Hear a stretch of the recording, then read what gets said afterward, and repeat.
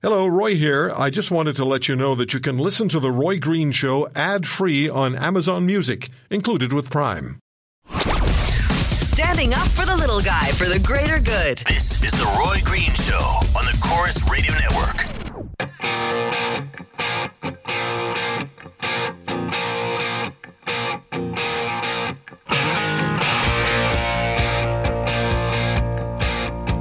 I'm on Twitter at The Roy Green Show. And emails to Roy at RoyGreenShow.com. The website is RoyGreenShow.com, and we're on Facebook as well. Global News Report. After more than 10 years of BSL in Ontario, breed-specific legislation, rates of dog bites are higher than they've ever been. All right, let's talk about banning dogs and banning dog breeds. And Carolyn's been holding on for a long time since we just got started with this. Carolyn, thank you for your patience. Hi, thank you. Yes, I just tuned in, and I really didn't hear, what are her credentials, please? She's the director of the SPCA. Is she an animal specialist, a behavioralist, a veterinarian, a study of animals? She's the executive director of the Humane Society International Canada. So she's not a behavioralist, and she's not a veterinarian, and she's not a study of animals, correct? I don't know. Well, she's not. Okay. She was representing the Humane Society. Hold on. They were trying to speak with the mayor, as was the SPCA, and the mayor refused to speak with the SPCA or the Humane Society. Okay. Where I'm leading to this, Lauren, is, where I'm leading to this is that if she's not an animal behavioralist or a study of animals, I think there's a word for it. It's not an anthropologist. She could be. I'll call her and find out. I don't think she. Well, okay, because she did. But anyway, the point that you want to make, Carolyn. Okay, the point that I want to make is very simple. I didn't really hear a clear solution from her. It seemed to be vague. It's going to be very simple. First of all, there should be a $50,000 fine for the owners who have a pit bull, and it's very simple. The pit bull should be chipped. That chip should be cross-referenced from the owner's driver's license and social insurance number, that if that dog is running at large or causes severe injuries or death, then if the person cannot even pay the $50,000 or garnished wages, jail time. Simple. Is it just the pit bull or pit bull type dogs that you're talking about? No, and I'm leading to that. It's very simple. Again, the SPCA, there are DNAs. My dog, I had a DNA on my dog. It's Australian Shepherd, Husky, and there's two other breeds. Right. So and they actually provide the percentages.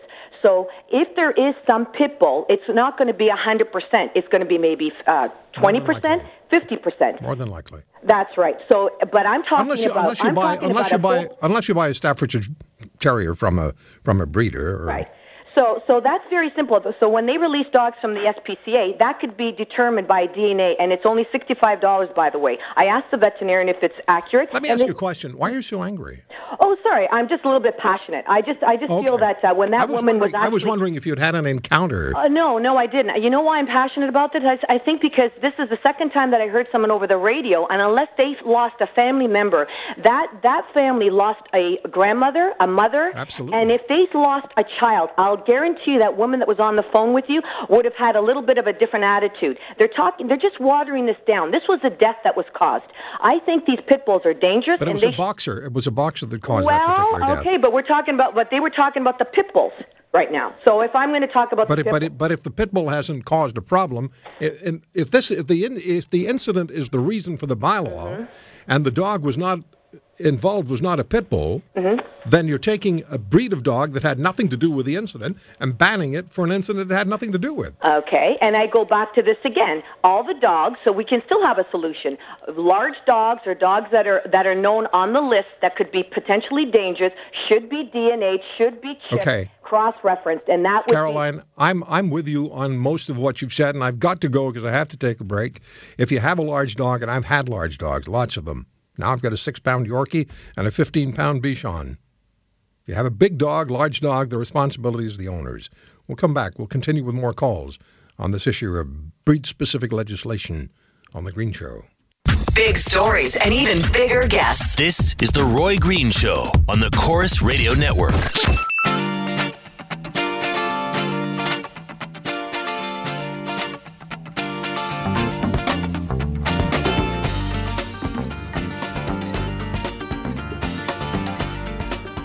Allison Azar, before the end of the hour, we'll find out what the latest is with getting Allison's Canadian children back from Iran.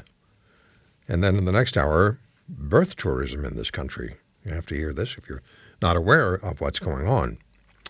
By the way, Rebecca Aldworth, I did call. Patricia, our first caller, was curious about what her credentials were. She's the executive director of the Humane Society International Canada.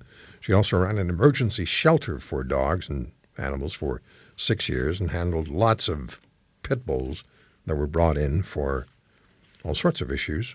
And so she has that experience. Often when you run an organization, you have people who work with you. And Rebecca did tell me about the veterinarians who work with the Humane Society across the country. There's many, and you can go to humanesociety.org, and you'll see all of that information. That's their Canadian website. Could be their international site with a link to Canada. Anyway, it's humanesociety.org. 20 U.S. states passed laws prohibiting breed-specific legislation. On the local level, so state governments in the United States passed legislation forbidding municipalities from passing breed-specific legislation. And almost 100 municipalities in the United States have repealed breed-specific legislation like pit bull bans, and they've replaced them with breed-neutral legislation. It's not the breed, it's the dog. So I have a caller from Haliburton, but our screening system doesn't tell me what your name is, and you're a veterinarian, right? Yes, I am. It's Chris. Hey, Chris, thanks for calling, sir. Yeah, and so I'll make a couple quick points. First one is risk and impact. So any dog, I'm a firm believer that it's very rare for a bad dog to come from a good, responsible person, because a good, responsible person will see a bad dog and will do something about it. And so you look at any dog technically has the risk of being a bad dog or a dangerous dog if it's been raised incorrectly. But it's the impact that makes the difference. So if a Cocker Spaniel, one day decides to go aggressive and bite someone, the impact is a lot less than if you have a full-grown Rottweiler or Pit Bull. I don't agree with breed-specific legislation, but what needs to happen is government needs to start taking seriously that a dog that can be dangerous or that can have a huge impact on a person, if it is aggressive, that needs to be regulated, or that needs to be watched. And I'm searching for the word, but policed, so that if something does go wrong and it's clearly a fault of the owner for incorrect restraint or letting it roam, that has to be a serious penalty. And I've used the bad analogy before that if you got in your car drunk and you hurt somebody and permanently scarred them like a big dog can, or if you left a dangerous weapon in a school ground and a child picked it up and injured themselves, right, in today's society you'd face much stricter penalties than somebody who just isn't accountable and isn't responsible and lets a dog that has the ability to cause serious damage. So now, sorry for the rant. The responsibility, the primary responsibility, Chris, the primary responsibility rests with the owner. You either socialize your dog or you don't. You either have a good dog or you're going to create a problem dog. You can create a problem dog if you want to. You can create a problem dog out of a good dog. Yeah. Just by mistreating the dog. If you beat the dog on a regular basis, that dog is going to respond because it's beaten. It's going to protect itself. Right. Let me, Chris, let me finish. Yeah. You, as a veterinarian, you can be one of the front lines of, I hate to bring government into everything, but I understand what you're saying. But you, as a veterinarian, can be on the front line, and I'm sure you are, of making sure that dogs that you interact with, at least if there's a problem, you let the owner know. Then maybe you guys, vet and gals, veterinarians, I meant that generically, you can put, God, here we go with government regulations again, but some sort of alert system that here's Chris the veterinarian. He's been dealing with this Pomeranian, or he's been dealing with this Rottweiler, or the Cocker Spaniel, or the Yorkshire Terrier, and you see that there's a problem here, and so you put the owner on alert, and the owner has to prove. I'm making too much out of this, but the owner has to prove within a specific period of time that there's been some socializing or training going on. Yeah, and that's the tough part, because if I don't see anything in the clinic and I don't have any clinical signs that suggest that dog is undergoing abuse, it's really hard for me. If I have signs of abuse or I know abuse is going on, there's lots of things I can do as a veterinarian. But to my knowledge, and maybe one of my peers can correct me if they know more, but if I just go, I think this dog is really dangerous, there's not really a lot, like I can tell the owner, hey, your dog, I think it's dangerous, be careful, but my hands are kind of tied. Chris, I get it. I thank you for the call. I want to get some more calls on the air, but the veterinarians can be front lines. He's right. There's only so much you can do. The responsibility is with the owner. And dogs do respond, just like human beings. If you beat a kid all the time, the kid's going to react. The child's going to react to that. My little Yorkie, I'll tell you, this was just I don't like talking about it, but when the paramedics used to come to our house to take my wife to the hospital, I had to put the dogs in another room so they wouldn't be underfoot. And so they were already nervous because strangers were in the house, and there was commotion going on. And then